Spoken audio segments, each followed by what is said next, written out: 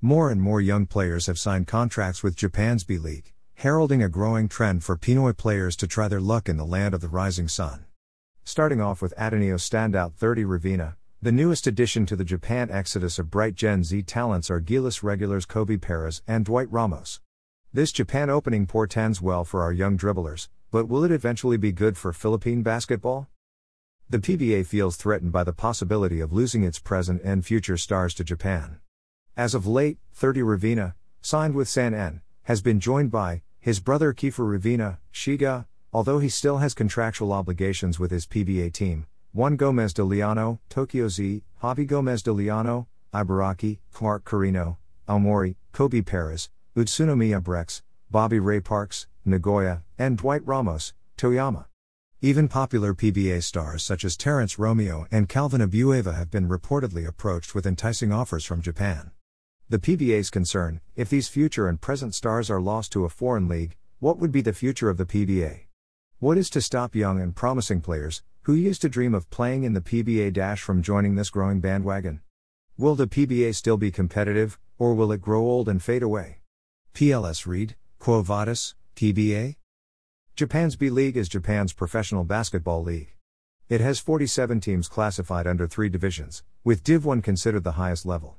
Its import rules state that each of the 36 teams in Divs 1 and 2 can have up to 3 foreign players. But while the import rules opens up possibilities for the 36 teams in Divs 1 and 2, it doesn't necessarily follow that these are available for Philippine players only.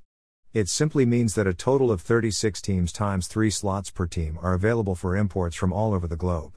Pinoy dribblers will compete for those slots. For our young players, there are many upsides to a possible stint in Japan. Aside from the obvious monetary benefit, which the PBA cannot match, there is the experience to be had in playing against foreign players, in learning new coaching styles and methodologies, in the new training and fitness regimen, and in the experience and the learning that goes with traveling and working abroad. All these are tempting propositions that bode well for our players. As for the PBA's concern over losing out on the young players, this should not be seen as a problem, as the exit of these players will actually provide more opportunities for other players to shine.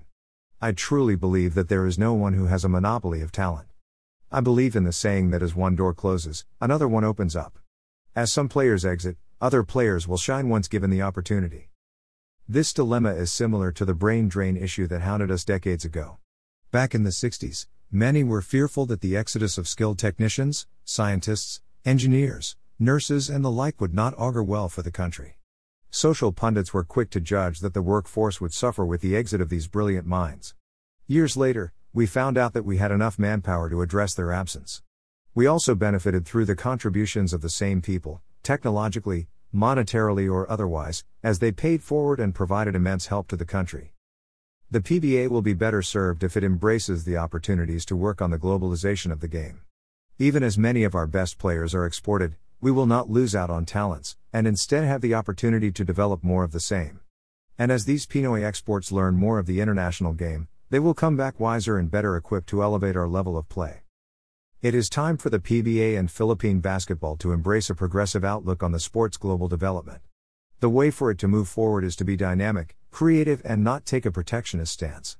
The Japanese B-League provides us a healthy opportunity to further hone the skills of our players. We should ride onto this new trend, and create our own innovations to generate more interest among local fans. The global game has been growing rapidly during the past decades, especially with the technology developments. Until the pandemic stymied its exponential growth. What the PBA needs to do now is to be mindful of the trends toward technology, and be relevant with the times. What it cannot afford to do is to curtail the player's individual growth. Once it starts to have that open attitude, it will reap the seeds of good karma, and the league will be back on the road to prosperity. Cover photo courtesy of Tiebreaker Times. Other pics courtesy of Rappler.com, tiebreakertimes.com.ph, Philstar and Daily Tribune.